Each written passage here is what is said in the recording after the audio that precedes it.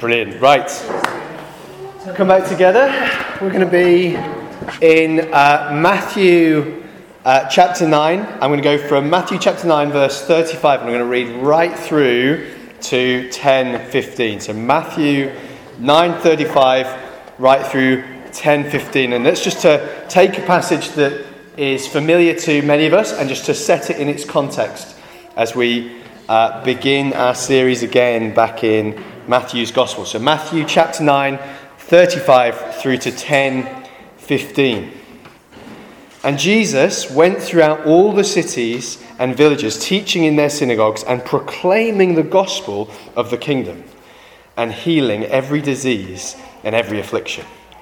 When he saw the crowds, he had compassion on them because they were harassed and helpless like sheep without a shepherd. Then he said to his disciples, "The harvest is plentiful, but the labourers are few. Therefore pray earnestly to the Lord of the harvest to send out labourers into his harvest." And he called to him his 12 disciples and gave them authority over unclean spirits to cast them out and to heal every disease and every affliction. The names of the 12 apostles are these: first Simon, who was called Peter, and Andrew his brother, James the son of Zebedee, and John his brother, Philip and Bartholomew, Thomas and Matthew the tax collector, James the son of Alphaeus and Thaddeus, Simon the zealot, and Judas Iscariot who betrayed him. These 12 Jesus sent out, instructing them, "Go nowhere among the Gentiles and enter no town of the Samaritans, but go rather to the lost sheep of the house of Israel, and proclaim as you go, saying, 'The kingdom of heaven is at hand.' Heal the sick, raise the dead, cleanse lepers, cast out demons. You received without pay, give without pay. Acquire no gold or silver or copper for your belts, no bag for your journey, or 2 tunics or sandals or a staff, for the labourer deserves his food. And whatever town or village you enter, find out who is worthy in it and stay there until you depart. As you enter a house, greet it. And if the house is worthy, let your peace come upon it. But if it's not worthy, let your peace return to you. And if anyone will not receive you or listen to your words, shake off the dust from your feet when you leave that house or town. Truly I say to you, it will be more bearable on the day of judgment for the land of Sodom and Gomorrah than for that town." Lord Jesus, I pray as we come to this, your word, that you would stir our hearts for the message that you have for us here. The message that Matthew is trying to lay before us as we come to this again, his gospel, and we see what it is to be followers of you. And Lord, I pray that you would establish in this church a people who are outward looking, a people who recognise the commission that they've been given, a people who recognise the harvest and the need that is outside of these walls, and who are built to be directive in their preaching of the gospel. Lord, I pray that you would equip us by your Holy Spirit, and now this afternoon by your word as we come to it. Amen. Amen. So this week we're stepping back into our series in Matthew's Gospel. So we've actually been in Matthew's Gospel for a while. We've been in and out of it, but we are deliberately taking our time. All the previous series are online, and you can listen to those if you feel you need to catch up. But Matthew, as he's been telling us the story of Jesus' life, has been very careful to highlight certain things to us. So we've come through these last 9 chapters, and Matthew, as we have been doing, has been highlighting certain things about the person of Jesus, about the kingdom that he preaches, and about what it means to be a follower of this Jesus. He wants us to see who Jesus is. You remember the first chapter of Matthew introduces Jesus by his genealogy. Now, not many of us would introduce our friends by telling them, this is their great-great-grandfather, and this, descended from this person, this person, this person. But Matthew thinks that's important. Matthew wants to highlight the fact that Jesus is the culmination of everything that has come before. All of the history of Israel, all of the Old Testament that sits in your Bible in front of Matthew's Gospel. Matthew's saying is all of that has been leading to and has been about this moment when Jesus would come into the world and reveal himself and show himself to be the fulfillment of those wonderful promises that we have there. Matthew points to those two promises. In fact, it's the first sentence. This is the genealogy of Jesus, the son of David, the son of Abraham. Those two men who received great promises about their offspring. David, who receives a promise saying that one day there will be a son of yours who will be like a son to me, says God. He'll be like a son to me, and he will sit on your throne forever, and he will establish the kingdom of God.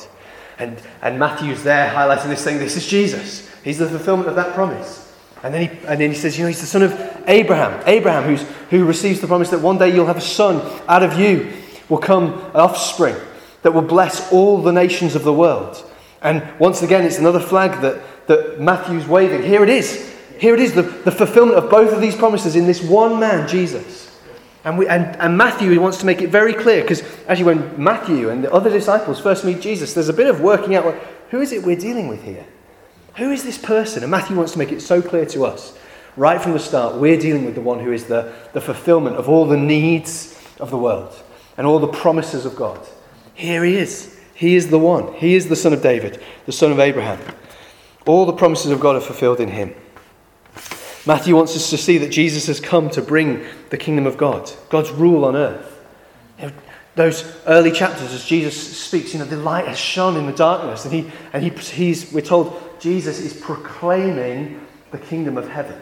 He's proclaiming the kingdom of heaven, and it's demonstrated as again we've seen in the passage that we've just read in healing, in people being released, set free, as we've sung wonderfully this afternoon, set free into the freedom of the kingdom of heaven, set out of bondage and into freedom. And Matthew also, one of the wonderful strands that you will follow as you go through the Gospel of Matthew is what it means to be a disciple of Jesus. Right, so right in those early chapters, we see Jesus call those first disciples. Right there on the shore, he says, I'm going to make you fishers of men. And then from that moment on, until he commissions them at the end, Matthew 28, go make disciples. It's on his t-shirt. Go make disciples. We see this is what Jesus has been doing. I have been discipling you. I've been apprenticing you. And now it is for you to go and do the same. And that's kind of what Matthew's doing as he writes his book. He is making disciples of us, showing us everything that Jesus taught him, and being obedient to that command. To be disciples of Jesus, we see the kingdom of heaven is, as Jesus preaches that great Sermon on the Mount.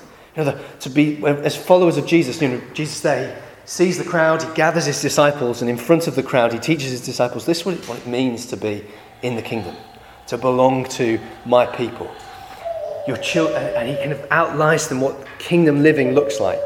It shapes our love for one another, our love for God. It's seen in the outworking of our marriage and our finance, how we respond to our own sin, how we pray. All of those things demonstrate who we are, and not from a place of duty or fear. Right the way through the Sermon on the Mount is this just kind of confidence of, this is your Father we're talking about. You as children of your Father. You will be perfect as your Father in heaven is perfect. Pray, our Father. Right the way through the Sermon on the Mount, as Jesus is outlining what it means to belong to the kingdom, it all comes under this wonderful umbrella of you are children of your Father.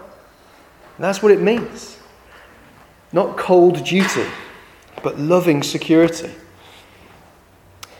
And this is one of the things that we're going to see clearly now as we come into this next section of Matthew, which we're going to be spending the next few weeks in, and which I'm introducing today.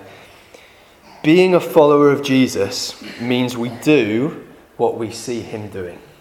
We do what we see him doing. We are called, as I say, to become fishers of men, calling others to follow Jesus and to follow him with us, to take part in this blessing that's for all nations.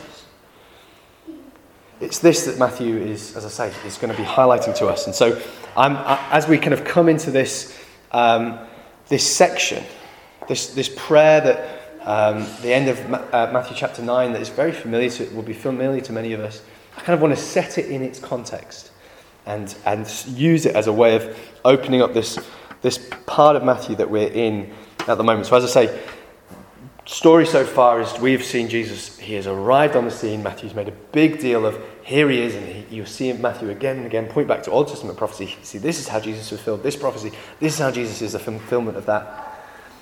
And then suddenly Jesus begins preaching and healing. And then we see here,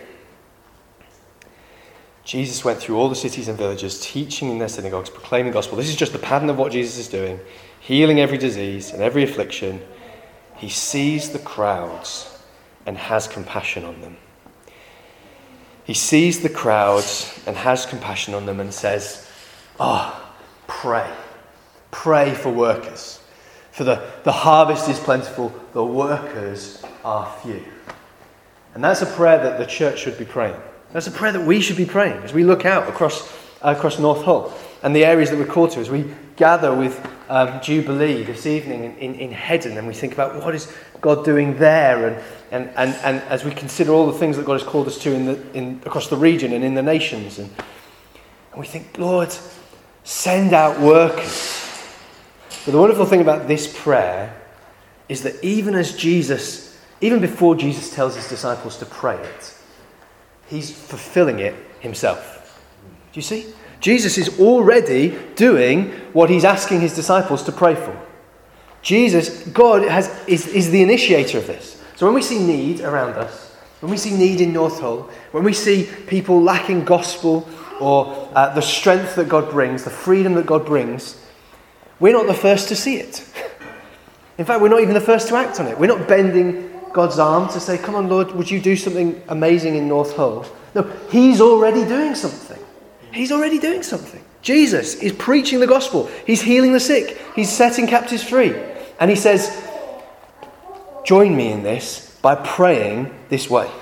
Join me in this by praying this way. It is God initiated. He's already proclaiming the gospel.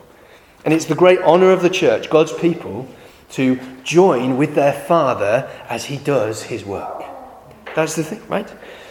It is not a matter of, can you get on and do this, please? I'm busy over here doing something else. Could you get on and, if you could sort out North Hull for me, I'll check in on you and look over your shoulders to see if you're doing it right. No, it is come here with me. Come and work with me as a father. You imagine a father at the workbench. Not saying, go and fetch me that. Run to the shop and get me some elbow grease or whatever. Come to the workbench with me and let's work on this together. Come and join me in this. Come and see what I'm doing. Jesus is moved by compassion. Right? What is it? What is it that drives Jesus to send out these 12 and to call them to pray this prayer? It's his compassion. His compassion. If you feel any twang of compassion as you look at those in need, as we walk around our city, or as you're at work in the food bank, or in our craft group in North Hull, or you just come across a story in your own family, or with your neighbours, or whatever it might be, or you just feel the lack of people's having received the peace and the joy that God brings. When you see that, you're being moved into the compassion that God has. It is a spiritual movement that is bringing you into the compassion that Jesus already carries. This is who he is. Right? Jesus is not one to shrink away from need. He doesn't shrink away from need. He's drawn to it. This is what God's like. He doesn't recoil at, not another leper. Oh, not another poor person. Oh, not another sinful, needy person. He leans in. He comes in. He's drawn to it. He sees, this is the need. And that's what I'm going. We're going to see, that's what he's talking about when he's talking about harvest being plentiful. He's saying there is a lot of need. There is a lot of need. Sometimes I might be jumping ahead in my notes, but sometimes we can read this verse and we can think, there's just so much opportunity. There's all this opportunity. It's going to be so easy. I'm going to go out and I'm going to, the harvest is just white for me and I'm going to bring it all in. It's going to be really easy. I just need to go out and put out a few leaflets and everyone in North Hull will be saved. That's not been our experience. But I'll tell you, and it's not what Jesus is setting them up to, as he even sends them out. He tells them, hey, there's going to be some hard stuff coming. In fact, he has to tell them, don't be afraid. Because even though you die, don't worry, your Father is with you. And there's that the whiteness of the readiness of the harvest, Jesus seems to be talking about the desperate need of the people. Yeah. Not their kind of readiness to, you just invite me to Alpha now, become a Christian. There's a desperate need, and there is need for workers for the harvest. And Jesus is saying, look, I'm there. I am there. We are, and their greatest need, he says, is they need a shepherd. They are like sheep without a shepherd. Bumping into things, getting themselves tangled up in things, cuts and bruises. They're being harassed, he says. They're harassed wolves snapping at their heels. I tell you, people's distance from God and even their physical needs, it is a spiritual thing. We have an enemy who wants to entangle and lead away and harm and hurt all of those that God would call to himself. All of those who are in need of a shepherd. We see it in North Hull. The harassed, the people who feel they're totally self-sufficient. They're harassed. They're being harassed, assaulted by an enemy, snapping at them, entangling them, hurting them. There is such need. As we look to the nations, we're going to be, as we gather in Durham, we're going to be joined by Fusi Mokoena, who is a friend of ours. He's based out in Dubai. He leads the church there, and he is actually one of the guys you'll have seen him on some of the videos we've shown here. He's one of the guys who's carrying a lot of the work that we're doing into the unreached people groups. And you hear some of those stories, and you think, there's those people, they're harassed. Those people, they're sheep without a shepherd. Here in North Hull, sheep without a shepherd. Case, object lesson for you as you're walking around, as you get the bus. Those people who don't know Jesus. Hungry. Some of them don't even know it. Starving. Hurting. Some of them are aware of it, others are not. But there is a desperate need. And for Jesus, our response to that is to join him in his compassion and to initiate. Our first response is prayer. Our first response is prayer. And as we pray, we're recognizing that there is great need. Greater need than I myself am not a source to be able to meet every need in this city, let alone what God is calling us to in the nations. If I'm trying to be the answer to people's problems, then I'm not going to get very far. I can't answer my own problems. I'm harassed without Christ. Yet Jesus says, hey, now come and join me. Pray. As we recognise that, we recognise the great need. And we recognise that God is the only answer to that need. And we recognise that God is sovereign over it. He is the Lord of the harvest. He's the Lord of the harvest. That desperate need, those people who need to be brought in. He's the Lord of it. Even as we're going, proclaiming his kingship and bringing people into the kingdom, he already rules over all. And so we're just waking people up to that.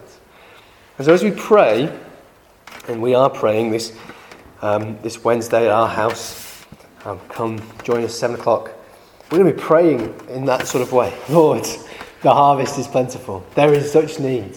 Would you bring in more workers? We want to pray that way. We want to pray that way. We want to be faithful in praying.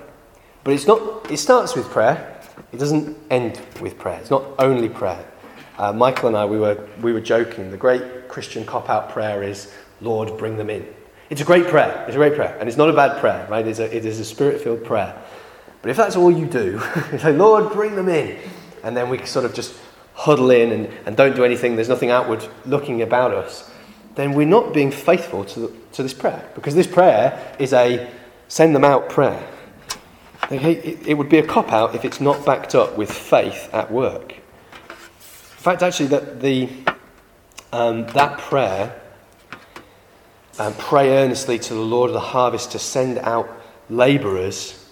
That word "send out" is literally, the Greek is ekbelo, which is ek is out and bello is throw or hurl. Hurl out, cast out labourers into the harvest.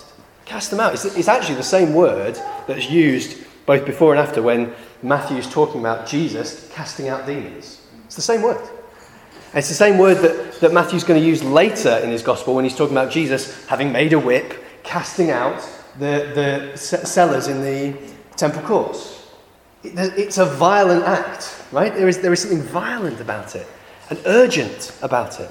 It's the same words, again, that Matthew uses just earlier in the chapter when he's talking about, the crowds getting sort of pushed out of the room as Jesus heals the little dead girl, right? There's this violence, get out there, this thrusting out, hurled out. It's not a gentle thing, it's kind of shooed out. It's forceful. And when we pray that prayer, we need to be aware, as Jesus does here, he immediately makes his disciples the answer to that prayer. He tells them to pray that prayer, and then he sends them out, before he's even given them a chance to pray it. He says, pray this prayer, and off you go. Lord, would you help? That's the kind of urgency that Jesus is moving with. And it's that kind of urgency that we need to pray with. Pray with the expectation that that's what we're going to be called to. He emphasizes the urgency of the need, and then Jesus makes his disciples suddenly aware of the fact that they're not just here to be an audience to follow Jesus around. They're not just here to be an audience. Right? Sometimes that can be our view of church. We can just come and we can be, we don't have pews here, we've got nicer chairs than that, but pew warmers, right? We can just come and be like, hey, I'm going to find a church that makes me feel comfortable, or I'm going to find a church where, the worship's good, the preaching's good. And we miss the fact that we're called to something. We're called to be an active people. We're called to action. We're not just observers of Jesus. We are called to be partners with him. And the kind of question there is, well, how do we view church? Do we view church that way? Are we coming here expecting that, hey, God is going to hurl us out into what we've been called to, into this work that he's involved in? Having eyes open to that great harvest field, that great need. We feel that same compassion of Christ, and we pray that prayer, and we find ourselves hurled out the door. And my prayer is that each of us is hurled into next week and into all the interactions that we're going to be given. As I say, no sooner has Jesus taught this prayer to his disciples as he is hurling them out. And Mike is going to spend a bit more time on this next week, so I don't want to tread on his toes. But he appoints the 12. He gives them authority. You notice, we've been talking a little bit about there in the end of chapter 9. So that chapter break is just not helpful, I don't think. I mean, it's helpful in terms of finding your way through your Bible, but it's not helpful in terms of understanding what's going on here, which is why I've read right through. It's one thing. Jesus tells them this prayer, and then he answers this prayer by sending them out. He appoints them. He gives them authority, and you realise very quickly that these guys are being given authority to do exactly what we've just seen Jesus do. Casting out demons, healing every affliction. Hey, you guys, I've given you authority to over unclean spirits, to cast them out, to heal every disease and every affliction. And he appoints the 12. He gives them authority. And he gives them authority not just to demonstrate the kingdom of God in these ways, but to proclaim that the kingdom of heaven is at hand. Same message that John the Baptist was preaching way back in chapter 3. Which we were at 2 years ago. These guys, that same message of the kingdom of heaven is at hand, right? The axe is laid at the foot of the tree. Here, urgent. There's an urgency, both in how they're hurled and in their message. The kingdom is here, and it demands a response. As he makes them. And this is kind of a bit of a foreshadowing of that Great Commission. Again, see Luke's t-shirt, that we're given to go and make disciples. There's this sort of in miniature here, because here Jesus is just saying, go to the lost sheep of Israel. Matthew 28, which is the commission that we live in the good of, to the ends of the earth. It's sort of in miniature what we're going to see happen there. And so there's a great lesson to us in that. This prayer is immediately shown to be a prayer that we need to pray on the move. Right? He doesn't give them a chance to pray it. He sends them out. pray as you're being an answer to this prayer. Continue to pray it as you're out gathering, and you recognise, I can't do everything that there's need for. Lord, would you bring in more? We don't stay still until we wait until we've got enough. We go, and as we go, we pray for more. Lord, it's a prayer of Hudson Taylor's. He's there on his way out to China. He has had this call on him, his life since his youth. He's known he wants to go to China and take the gospel into the heart of China. As he goes, he passes, I think it would have been the Philippines. I don't know if you know, Chris, but he passes these islands and he sees them, these inhabited islands, and he weeps because he thinks, I've only got one life. I've only got one life, and I'm going to the heart of China. These people need the gospel. It's that, and so he prays this prayer. As he's going to give his life to China, and he prays, Lord, send more to these islands that he passes. Our prayer as we come to North Hall, we're praying, Lord, I've only got one life. Lord, send out more. Plant more churches. Establish more kingdom communities. Bring more leaders. Raise more bodies, more believers to be faithful disciples and disciple makers. As part of his sending out, as I say, as part of his sending out, Jesus promises persecution and opposition. We're going to see all these things as we go through these next couple of chapters. He promises persecution and opposition. Those powers and principalities that are harassing the sheep will not willingly give them over to you.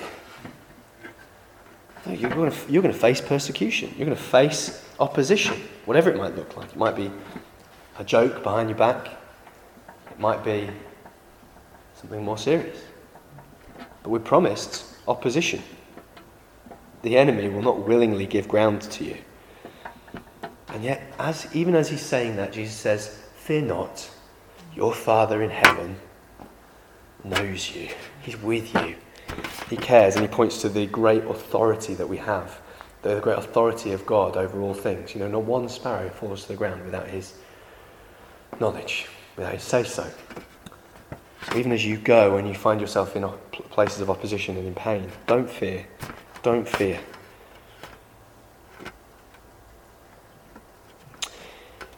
The model that Jesus gives to his disciples is one of fast-paced, quick-footed advance. Right? There's that urgency that hurls, and then you see that hurling at work in, as I say, we're going to spend a bit more time on this as we go through this series, but that hurling is at work in the kind of instructions that Jesus gives. Hey, pack light. Don't take a load with you. Just go. Just keep going. Just keep going. Sometimes we can have such a kind of a sluggish mentality as in terms of regards to mission. We think, and we can call it wisdom. We can be slow and sluggish. And we need to have this in place. We need to do this. We need to do this. And we call it wisdom. Jesus says, no, you just need to go. You just need to go. Hey, there's structures and things are great and they're helpful, but the harvest is white. The people are harassed, and the gospel must go. Pack light, move quick. There is a warlike leanness to the whole thing, which we see taken up in the way that Paul works, right the way through Acts. Right, he lives this same way. He lives that same kind of lean, kind of city to city. We've got to go. We've got to go to the next place. Constantly being propelled into the harvest and pushing back against opposition. Ephesians 6, Paul talks about the whole armour of God, doesn't he? The whole armour of God. And he uses this, it goes through all of it, and he says, all Christians should be equipped with this, with faith, with righteousness, salvation, with truth. He talks about fitted with the readiness of the gospel of peace. There's this kind of like, my feet are tied, I'm ready to go. Right? And it's not just like kind of a jittery movement, it's a sturdy readiness, peaceful, they're like rooted in peace. We're to be quick-footed, packing light. Jesus says, shake off the dust. Don't even let, right? That's an act of judgment, it's kind of Old Testament judgment, if you're not received the word of God, they shake off the dust, It's an act of judgment, but it's also like, hey, I'm not even going to allow the dust to weigh me down. That's how urgently we need to move. That's how quickly we need to be moving. I'm not even going to allow myself to be weighed down by dust. I think sometimes we can hit something, we can feel like we hit the failure or the disappointment of, I shared my faith with this person and they didn't really go anywhere, or I invited them there. I invited them to the Christmas events and they didn't come. And we can feel all that disappointment. Jesus says, don't let that cling to you. Don't let that cling to you. What the world might call failure. That's not how we work. Jesus is going to later say, that actually one of the fruits of the gospel is rejection. Don't let it cling to you. Just be faithful and move in the same urgency that we've been sent, hurled. Now, just some quick practicals before we finish. I do think that there is a bit of this that we need to do as Freedom Church. Maybe there's some dust that we need to shake off our feet. Maybe there are some things that we feel we've tried and hasn't worked, or we feel like I would have hoped that food bank would have been more fruitful, or this would have been more fruitful, or that, or whatever it might be. And I just feel that there's a kind of a communal shaking the dust off our feet that we need to do. Of disappointment or weariness. Church planting weariness, talk to a few church planters, is a real thing, right? And it can be a painful thing. You think, if this is moving a little bit slower than I would have liked, or this isn't, we've got some dust to shake off our feet, I feel. Maybe there are individuals who want to respond to that as well. Maybe it's not just Freedom Church, maybe there's just long list of things that you just think, actually these things have kind of been weighing me down, kind of not been releasing me to do the things that God is calling me to now. Maybe there's a kind of a waking up to the urgency that some of us need. And as I say, we're going to be looking at this more as we go, and how these guys are sent out. And I want to leave Michael some great things to say next week. But maybe some of us just need to be woken up to that, and woken up to the very practical nature of the go that we've been called into. Maybe some of us need to have our eyes opened to the opportunities that are around us. And maybe some of us need to be filled with that confidence that even though opposition is assured and promised, right? It's promised. Let's not think it's unusual when Peter says, don't think something strange is happening to you when you're coming against opposition. No, this is in fact promised by God.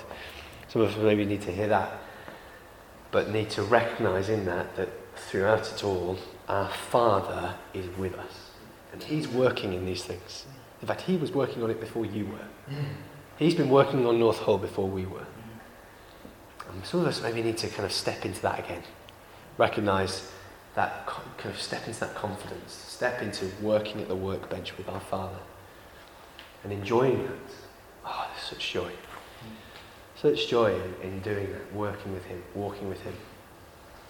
When you stand with me, we're going to maybe just have another song or something.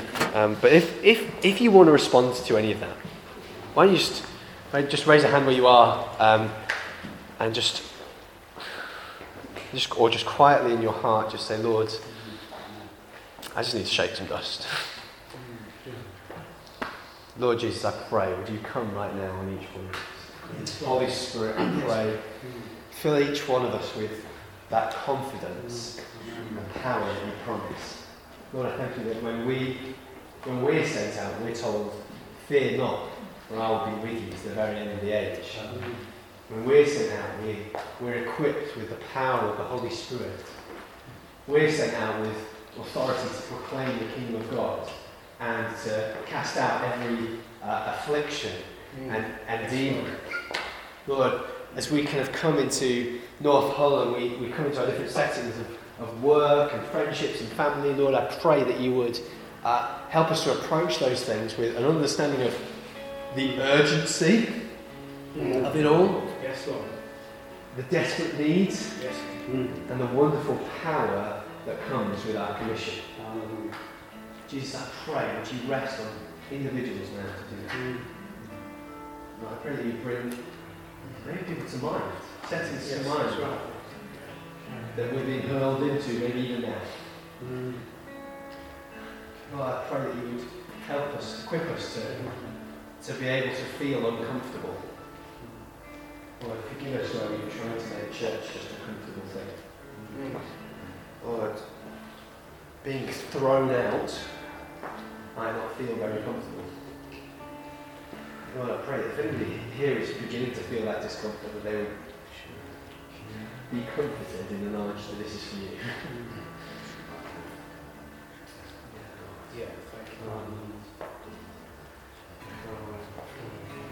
Yeah, I pray that you would use us to bring that wonderful gospel freedom, gospel peace to those who are harassed by their bank account, the letters that come through the door, by their family, by their addictions, by their need for you.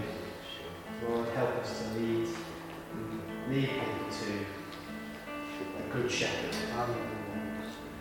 who has paid for it all once and for all.